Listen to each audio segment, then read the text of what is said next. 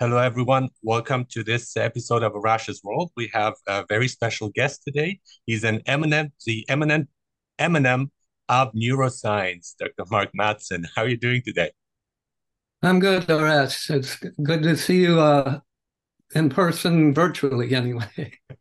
Wonderful. And so I'd like to start off with, could you briefly introduce yourself? Because you're a man of many talents. So what would you say about yourself here?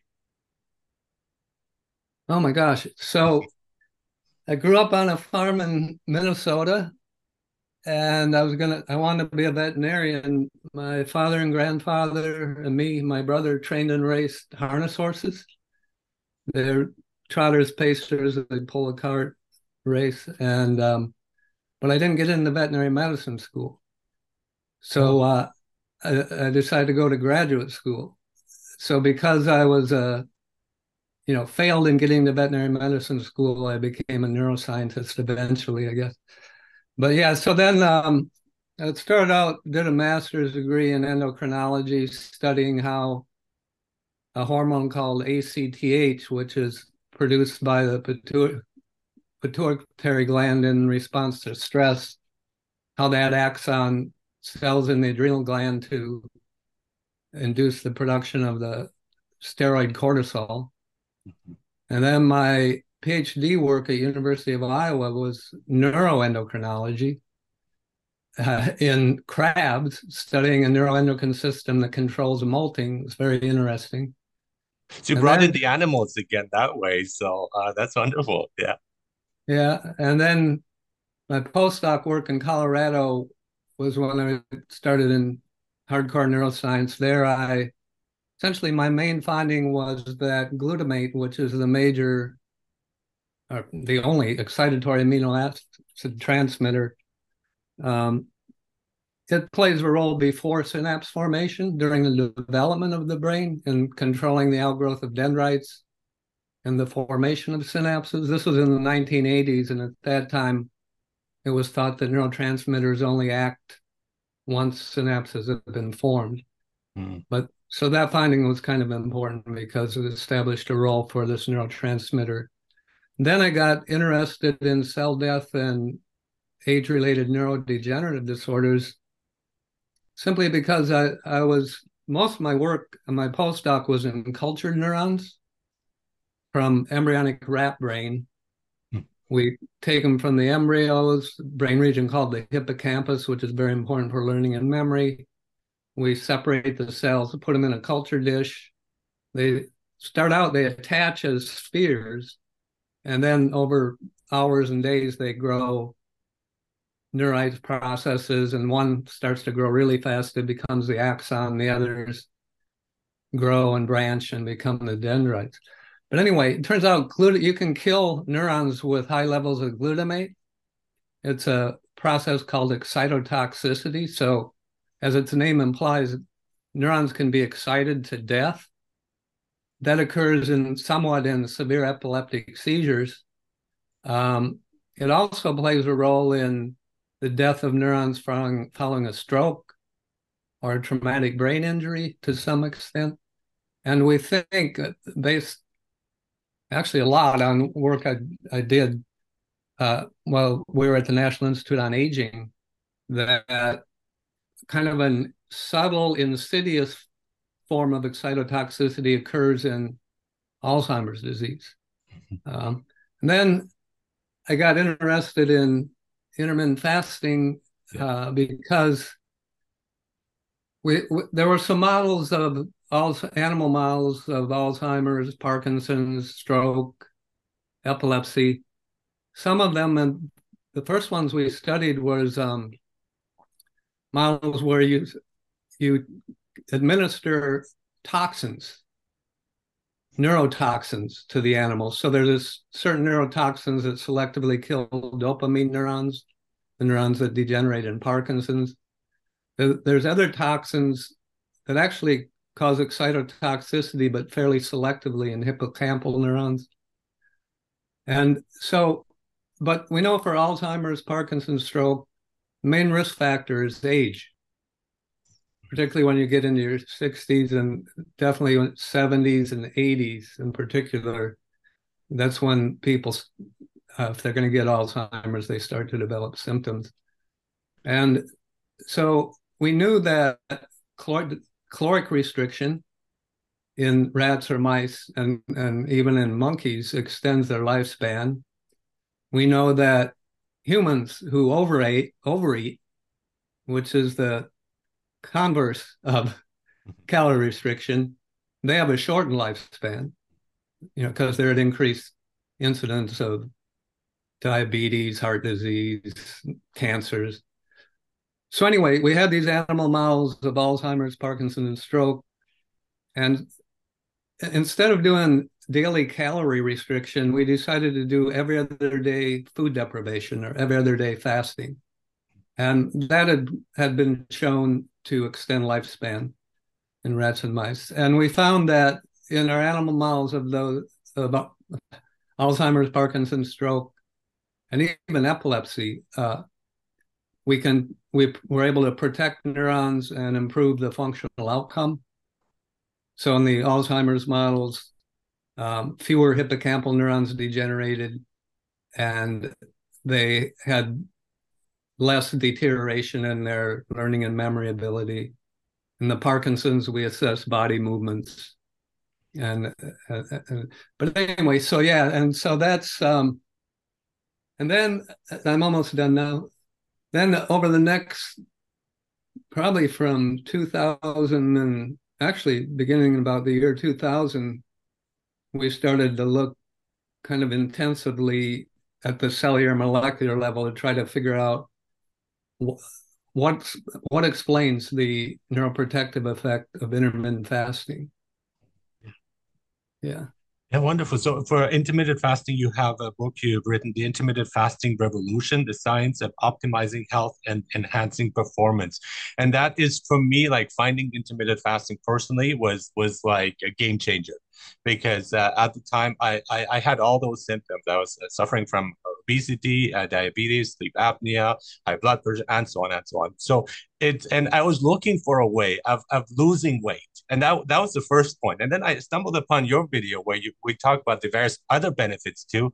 And the thing is, it's not a fad. This is not a fad. There's a science behind it, and you're mentioning here science, and it's a revolution because I think it is. It's Yeah. free. We all have access to it. It is a little bit difficult, and I'd like to talk about the process of it, and I'll share my own experiences, of course. It's a bit difficult at the beginning stage, but it has so many benefits. And I'm just surprised that not many people or not enough people are doing it. And just to point out, this is not just if you're suffering from anything, this is also for healthy people. It gives various benefits. So let's talk about intermittent fasting, which has changed my mind, my mind as well as my life in many ways. Yeah, in the first chapter of my book, I give like an evolutionary perspective on why it might make sense that eating intermittently and not breakfast, lunch, dinner, and snacks every day might be better for health and function and performance. And it's pretty simple.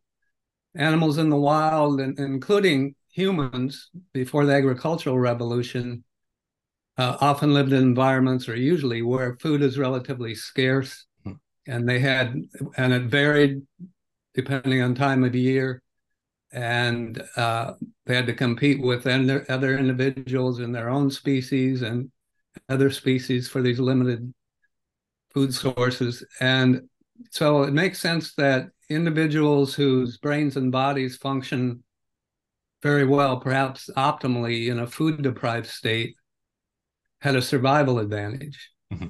right? So your brain has to function well so that you can try to understand or remember where food sources were, or how to acquire them, or compete with your competitors. And for many animals, for predators, it's kind of the easiest to visualize, but I think it's also true for herbivores and foraging animals, including humans who used to forage a lot. Okay, so if you're a predator, say a wolf, they often go for a week, 2 weeks without killing a prey animal, particularly in winter months, but even other times of year.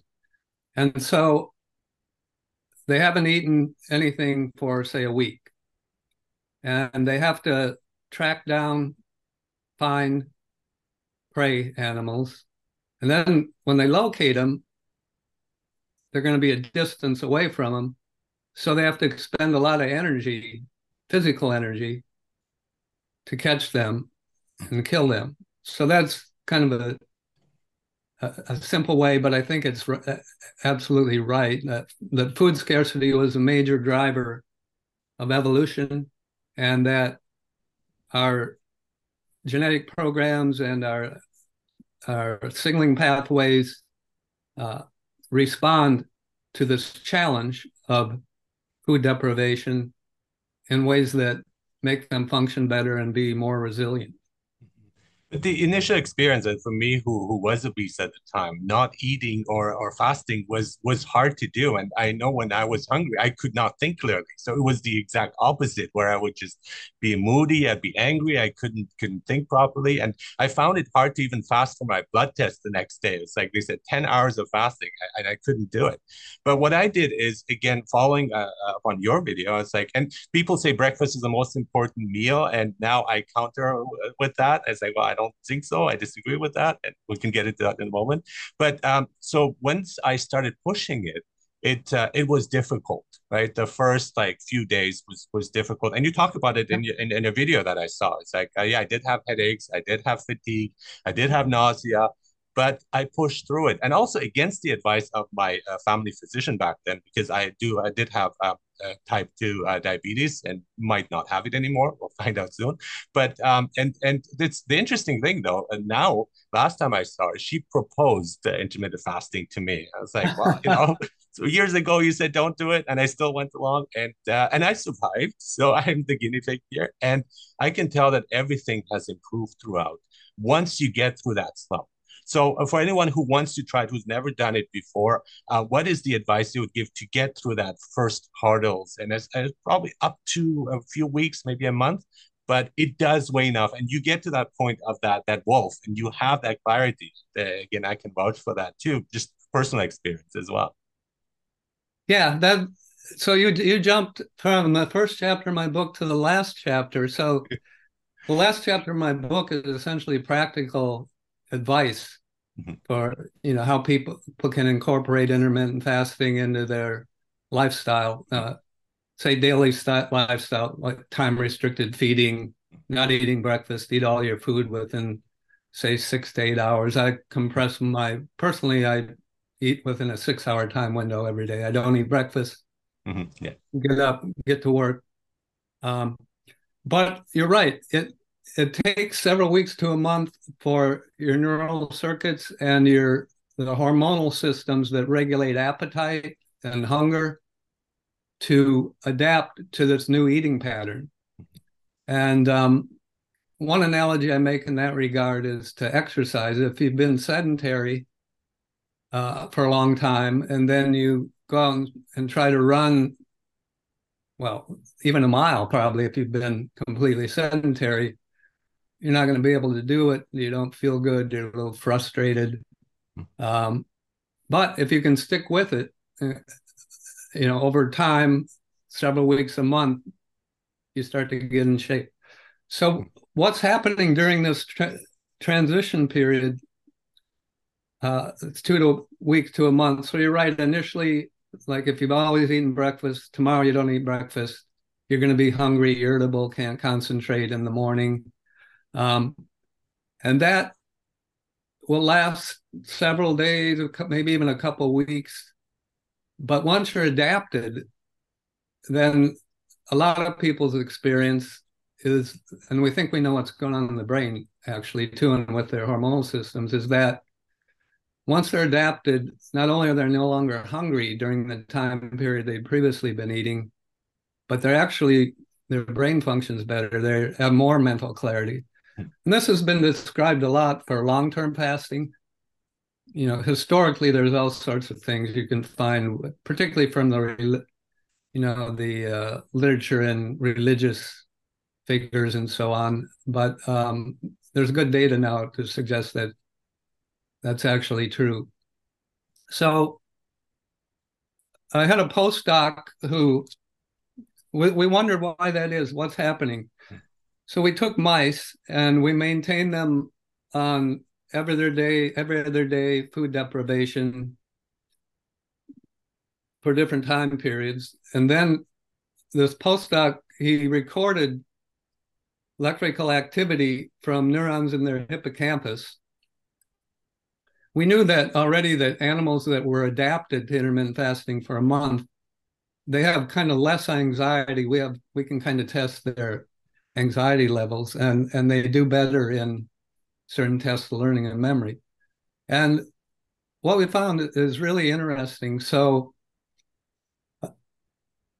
1 week after starting intermittent fasting, we didn't see any significant changes in the electrical activity. But then interestingly, by 2 weeks, and much more so by a month, we saw an increased what we call GABAergic tone. GABA, I mentioned glutamate. It's the major. I actually wrote a book on this Oh, recently. Did you know that? no, I did not know that. Okay. So I don't know if people are Mm-hmm. watching. Sculptor and This was just released a few weeks ago. It's called Sculptor and Destroyer: Tales of Glutamate, the brain's most important neurotransmitter. Okay, and so anyway, 90% of the neurons in our brain, the neurotransmitter they use is glutamate. Neurons that use dopamine or serotonin or other neurotransmitters, they're very few in number, less than 1% of the total neurons in the brain. And the only way those other neurotransmitters affect brain function and our behavior is by modifying the ongoing activity in the glutamate, the circuits that use glutamate as a transmitter. But anyway, there's an inhibitory neurotransmitter called GABA that I talk about in this book and elsewhere. And the initial drugs that were developed to treat anxiety disorders were drugs that activate the GABA receptors.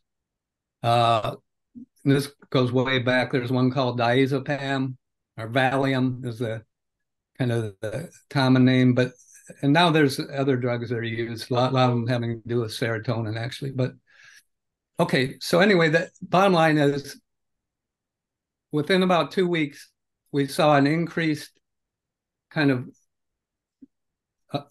constraint of the ongoing neural activity to keep it within proper limits so that the brain functions really well. And we think this may explain, if this is what happens in humans, it may explain, initially you have this kind of hunger, anxiety, irritability, but then after you're adapted, you have almost calmness and able to focus better. Yeah, absolutely. So I think anxiety is really important here because that brought me into this state in the first place. That was the cause of it, again, stress and anxiety, toxic stress. And so what happens is I try to deal with those emotions, but then once you do intermittent fasting, what happens? I mean, overeating, I think mainly is because of anxiety. It's not, we don't eat because we feel hungry. We feel the need. We're compelled or we're drawn towards fast food and food that is not good for us, junk food. There's an addictive component. Exactly. It's been shown pretty clearly that people with obesity have show similar changes in their dopaminergic signaling pathways, similar to people addicted to drugs or Exactly. alcohol and Exactly. alcohol.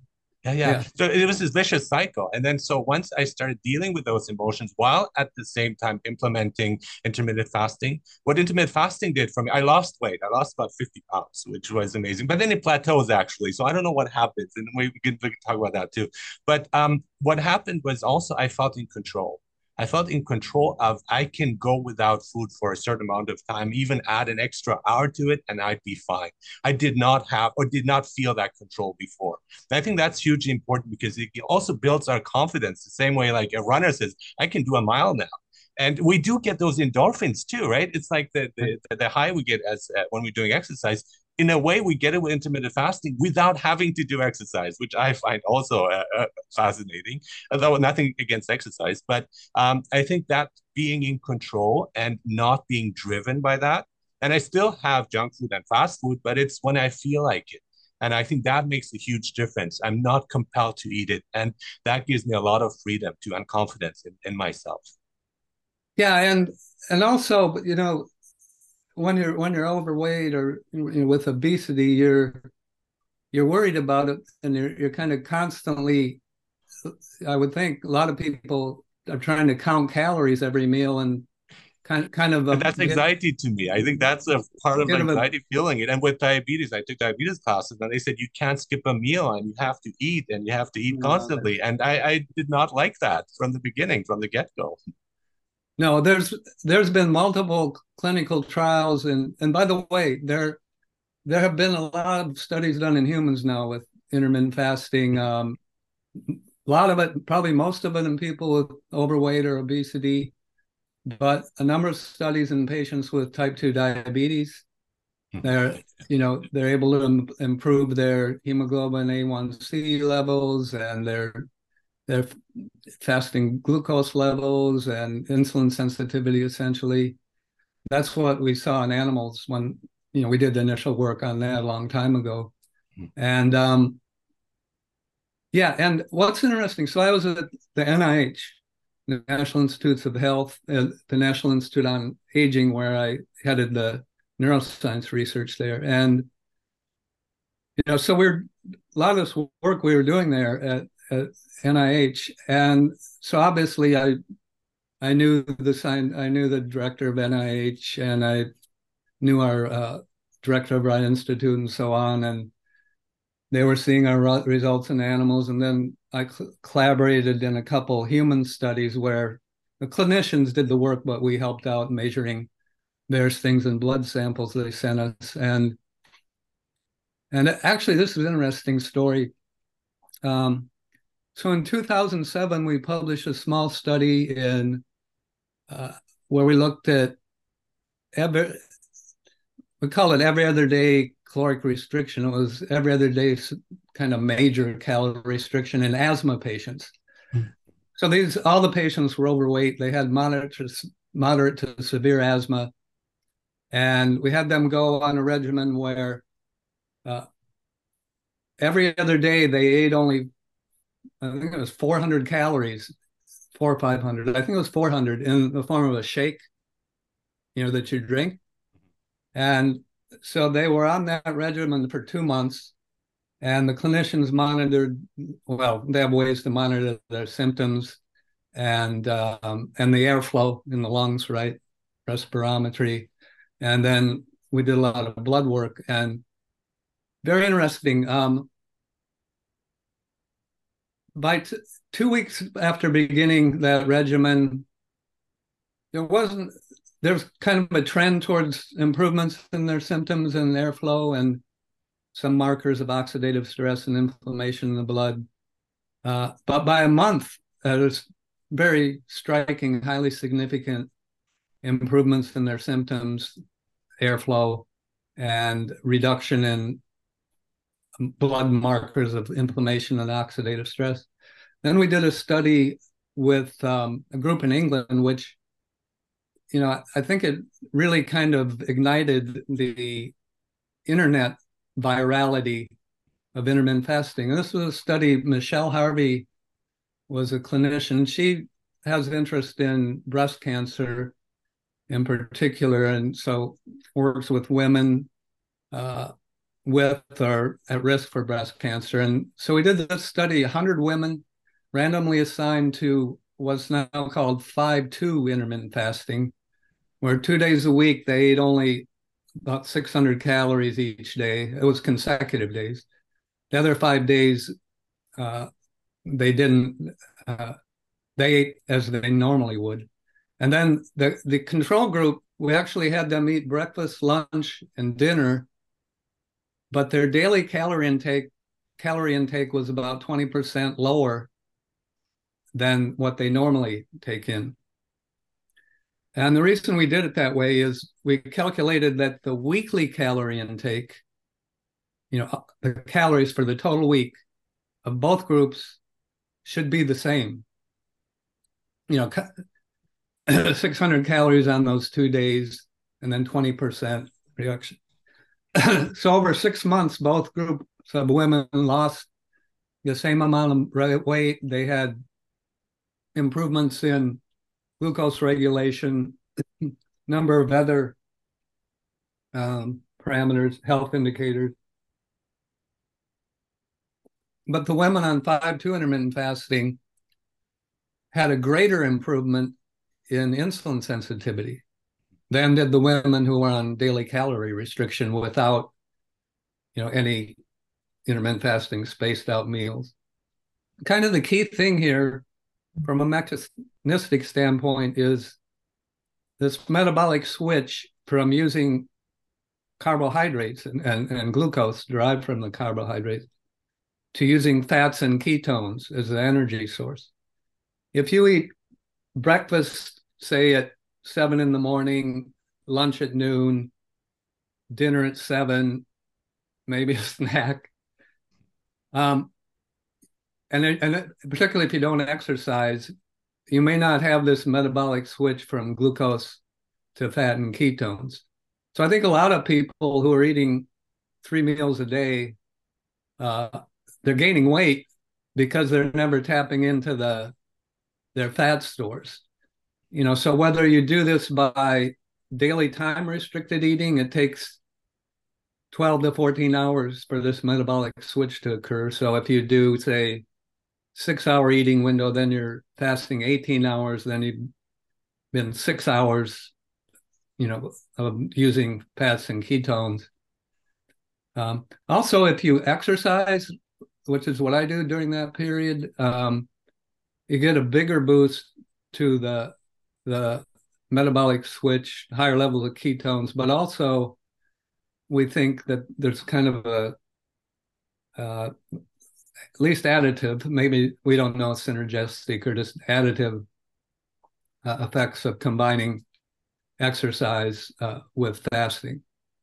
We actually had a study in, this was in animals. We looked at the effects of intermittent fasting during endurance training on the training effects of the protocols. So the bottom line is, if the animals were on every other day fasting during 2 months of treadmill training, where we have kind of an escalating load over those 2 months, and then we do a maximum endurance test at the end, the animals that were on intermittent fasting during the endurance training had better endurance than the animals that were not on intermittent fasting during. There's a lot of interest now by actually athletes. One big deal among elite athletes, endurance athletes, is a lot of them are taking, it's called ketone ester. It's essentially the ketone that's produced by your body when you fast.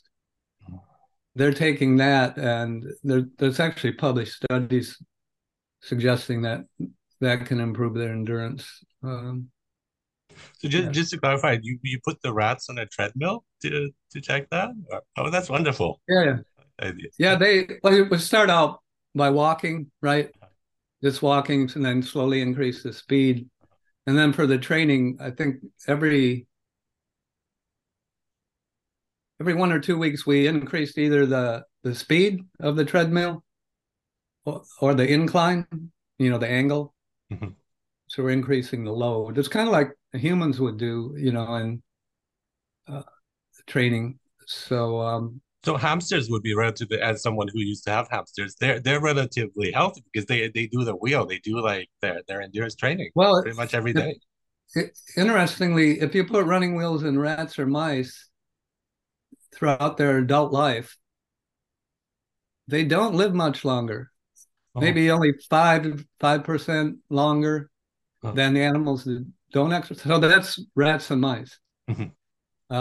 Whereas the intermittent fasting and the caloric restriction has a 30, 40, even 50% increase in their lifespan. And however, those rats and mice, they don't die from cardiovascular disease.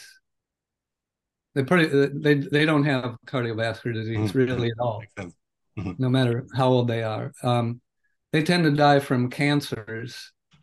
And so I mentioned the breast cancer, Michelle Harvey. And so that study we published, and then a producer at the BBC picked up. Michelle Harvey is in England, right?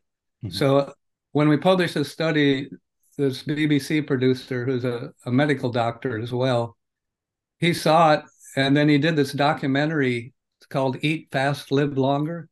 Mhm. And it aired in, so we published the article in 2011. It aired in 2013. He came to my lab and a couple other scientists' lab.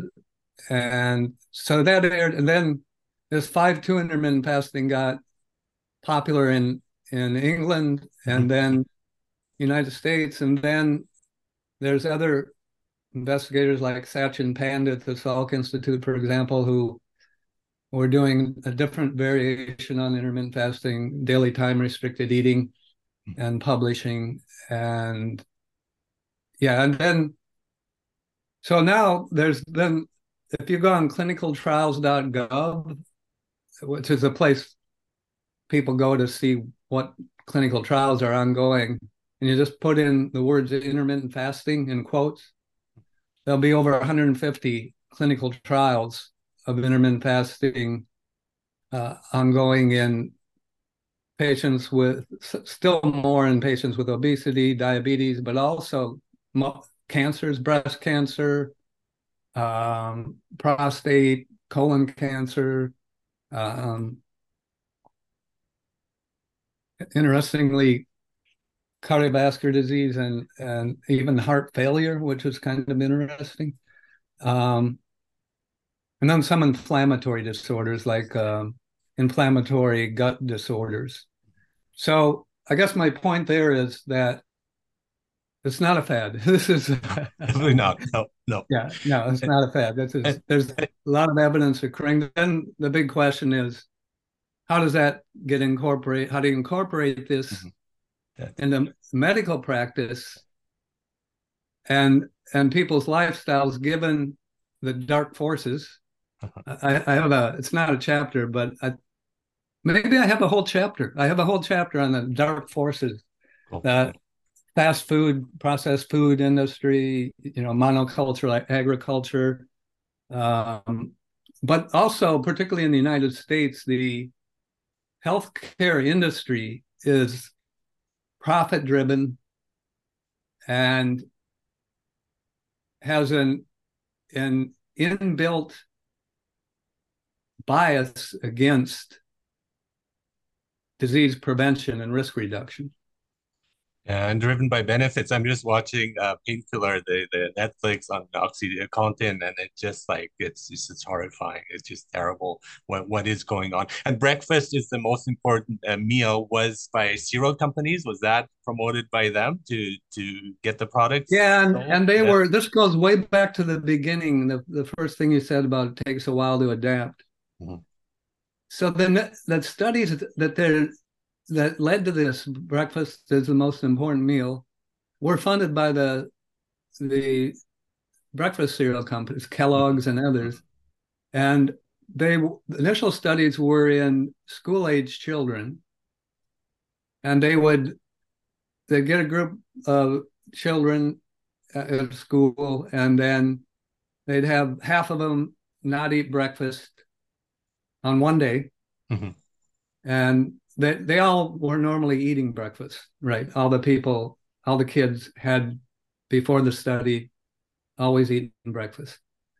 Okay, so the kids come in. Of course, their parents had to agree to this study, but so half the kids didn't eat breakfast, the other half did, and then right before lunchtime, they evaluated the kids' ability to concentrate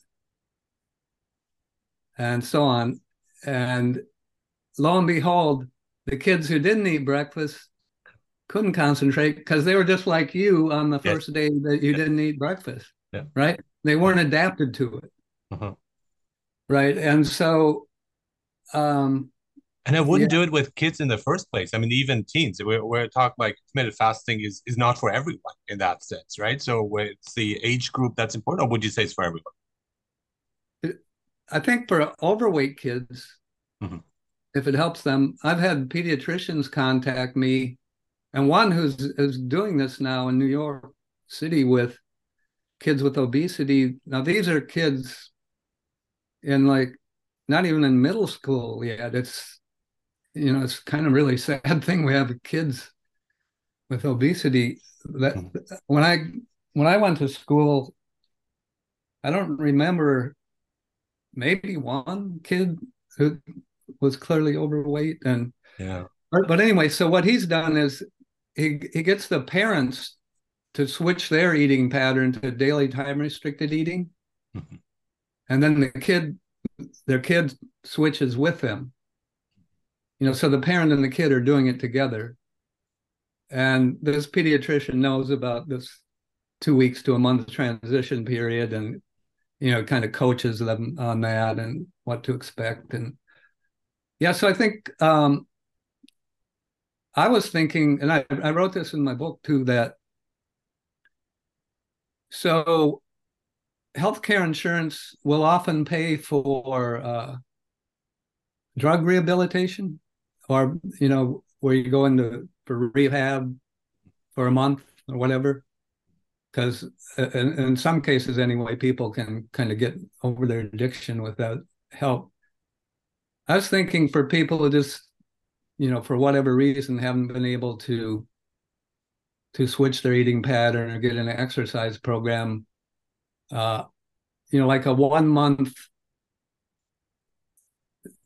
I guess you could call it not really inpatient, but they go to kind of a nice place, with professional staff and a good environment that help them, you know, change their lifestyle habits. And I think a lot of people at the end of that month would come out being able to stick with their new lifestyle because they're going to be feeling good by a month. Exactly, feeling good and feeling in control, and that's what's And lacking there control. Yeah. when you're addicted. Are there any studies with ADHD in kids if with intermittent fasting? Is there because that could be some they prescribe medication very easily, and people are overdiagnosed as well. We see, but could that be something to look at for those who are suffering from that? It's possible. I haven't seen that kind of study yet. The anxiety anti-anxiety effect seems to be Mhm. real. Yes. Um, yeah, so I think it would be interesting Mhm. to do. So one of the things, it's a cure in many ways, and I've been cured from sleep apnea, and I remember seeing the sleep specialist, and that's not my family physician, that's another person, and who said to me, well, basically that's not curable. So he said, what you can do is you can have surgery, and I said, oh, then I don't need to use my CPAP mask anymore, and he's like, no, no, no, it will be milder. And I said, well, that's not a solution. And so with intermittent fasting, I haven't used that machine for the past 2 years because I'm fine. I don't wake up out of breath. And you mentioned asthma earlier, and it does apply to sleep apnea as well. So I think Yeah. that should be tried out, prescribed first. If it doesn't work, go back to your traditional ways of medication and pharmaceutics. But if you can, try it out. And I think that is missing. It's getting better. My family physician suggested it to me, so that's a good sign. But the dark forces are still around. So, and it's a lot of ignorance too, and misconceptions about things like that, like intermittent fasting. So, I want to also talk about the prevention aspect of it because here we have a thing that is again free, that does not have side effects. There are minor ones that you can deal with over a period of months max. And then it has so many benefits, like even Alzheimer's, and you mentioning cancer, certain types of cancer, and cardiovascular diseases, and so on, obesity. Why is there such a hesitation to embrace that again when it has already? This science shows us that it has, and it optimizes our brain as well. So there's so many benefits to it, and very few drawbacks, if any. Well, it's yeah, I mean it's the same reason that multiple reasons, right? The pharmaceutical industry and general healthcare industries are all geared to people getting sick and then treating their illness. Physicians, they may mention it, which is good, and certainly uh, anytime someone goes in for a physical exam, say they're overweight and their A1C is getting up a little, or kind of borderline pre-diabetes or something, the doctor will tell them, well, you should get more exercise and cut back on your calorie intake. Don't eat simple sugars, and that's good. But then they turn them loose for a year until their next physical exam. Mm-hmm. With there's no follow up. This is what I'm saying. It's true. They don't have in place a mechanism to follow up and sort of cheerlead the person, and and it should be easy nowadays, right? With the modern media things, text messaging, whatever, social media, that the doctor themselves wouldn't have to spend a lot of extra time, to follow up. But and maybe have like a shorter term follow up appointment, like after a month. Mm-hmm. Say, I'd like you to switch to daily time restricted eating, whatever, 6 or 8 hour time window for a month. We'll be in contact with you during this month to see how it's going. And then I'd like you to come back after a month, and we'll measure your A1C again. We'll look at whatever blood pressures. Did your blood pressure go down some? It did, yeah. I used to have high blood pressure. I don't anymore. And that's when my family physician asked me, it's like, well, how did you do it? Because I didn't take her medication that she was prescribing. So, Yeah. yeah. So these, by about a month, uh, there should be measurable, uh, you know, beneficial changes in blood pressure, markers of insulin sensitivity in particular. There's I'm other wondering, things. Yeah, go ahead. wondering if it's inflammation, because I think inflammation is a culprit for various things that we have, especially cardiovascular health and disease. So, is that one of the main issues why we see all these benefits? Because you're actually actively dealing with inflammation in your body, which is caused by stress, by food that we eat, by lack of exercise, and so on. It's an important part of it. There's Mm-hmm. good data that intermittent fasting does suppress inflammation, and so yeah, it'll be interesting to see how these. So a lot of the data is based on animal studies where where you can control things very precisely, measure markers of inflammation. But there's data. I mentioned the asthma study, right? We Mm-hmm. measured markers of inflammation in the asthma patients which were down. There's other studies by other groups in humans showing uh, improvements in inflammation. So we'll just see. I'm pretty optimistic that some of these ongoing trials are going to prove positive, and then maybe more and more, hopefully, at an accelerated pace, these things will be done. But on the other hand, I'm still a little concerned because of the way our healthcare system is geared towards not investing much in risk reduction and prevention. There's Mm-hmm. also other things, transgenerational um, adoption or propagation of poor diet and lifestyle Mm-hmm. choices. Mm-hmm. Yeah. In other words, in the United States, in general, the southern states have higher incidence of obesity, type 2 diabetes, cardiovascular disease, and they get less exercise on average, and they're overeating. But then, so a kid grows up and their parents, eat junk food a lot, too much, and don't exercise, and the kids grow up in that environment, right? And with those habits, and so they adopt more often than not, adopt those habits of their parents, whether you know it can even be subconscious, right?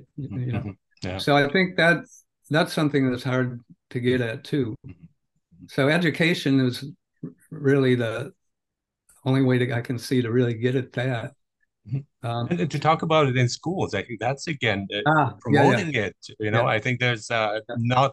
My son goes to high school. There's no mention of that even in the science classes, and I think that kind of like opening up the curriculum for that. I have a question about coffee. I'm addicted to coffee. That's one of my few addictions that I have, and I think it's fine. I've heard like some studies that say it's good, some say it's not good, and so on. But generally, I think overall it's good. But I had coffee, but without the sugar. So I eliminated the sugar. So that does not interfere with my fasting, right? Otherwise, I've been No. doing it wrong for years. Okay.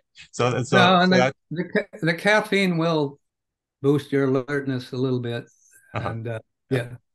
And I do need No, it. I I think still, that's good. yeah, I do need it. Okay, I that's good. I drink green tea without Okay. anything. Good. So, yeah. Yeah. Yeah. And the other thing I want to pick your brain on is the radiation and iPhones. There's a new study about the iPhone 12. Is that something to worry about? Because that's my phone. Is that something that I should be worried about, or is it I'm not an expert in that area, okay? so Sure. I don't know. I'm actually I'm working on a book. It's going very slow on hormesis. The notion that subjecting cells and organisms to mild stress makes them more resistant to a subsequent, more severe stress. So Mhm, exercise is a good example, right? mhm, mhm, Um, but this is very well documented with things like heat stress or um, uh, metabolic. Actually, we think fasting is a mild stress mhm. A on use the stress, right? system. It's been considered here. Yeah, That's yeah, the yeah. perfect Use thing. stress. Yeah, Yeah, and and I think that when people like to prevent Alzheimer's, they say to use your brain, to practice things, to keep your yes, brain in movement. And the intermittent fasting does exactly that as well. I mean, if we add like intellectual stuff to it and cognitive stuff, and then do intermittent fasting, you have the perfect combo of health and prevention in many ways. when you engage your nerve cell circuits in intellectually challenging things like we're doing now, Mhm, mhm, um, they're under increased stress. They're working harder, mhm, mhm. just like your muscles when Exactly. they're moving, they're under stress. When your neurons are active, they're under stress. So that mild stress is good as Mhm. long as there's a recovery period, Yes. which is very important. So, in fact, we think that the stress during exercise, during fasting, during really intense, deep thinking, um, there's activation of certain gene programs that will increase resistance to stress. But then, if you don't rest, if you don't rest, eat, sleep, then you don't get growth and plasticity of the system. So we think these, cycles of mild challenge, mild stress, recovery, challenge, recovery, uh, can optimize health. Um, yeah. Well, you So definitely activated my brain and our audience's brain here with such wonderful knowledge and insights. So thank you so much. And I think just to look at a car analogy, I was just thinking it's like you put on the brakes with fasting, and then you fuel your brain, and that's you fuel it with again concentration, focus, and so on, and various many health benefits. So we can conclude that definitely those it's not a fad, and if people are in doubt after the podcast, you can still read the book. The book is The Intermittent Fasting Revolution, The Science of Optimizing Health and Enhancing Performance. You also have a podcast where you talk about the brain ponderings. yeah. And so I encourage people to listen to that as well. And so we have Mark Mattson, a neuroscientist, professor, author, and podcaster. And you're affiliated with Johns Hopkins University National Institute of Aging. Thank you so much for being here on Arash's World. It's such an honor and pleasure to have you on and for you to share and also answer my questions, which were lingering here. But thank you so much for clarifying so many things for me and my audience here. You're welcome, Arash, and it's good to see that. It's kind of gratifying to see that some of our work is leading to improvements in people's lives. So, Life changing, and that's not yeah. an understatement. Thank you so much again. Okay.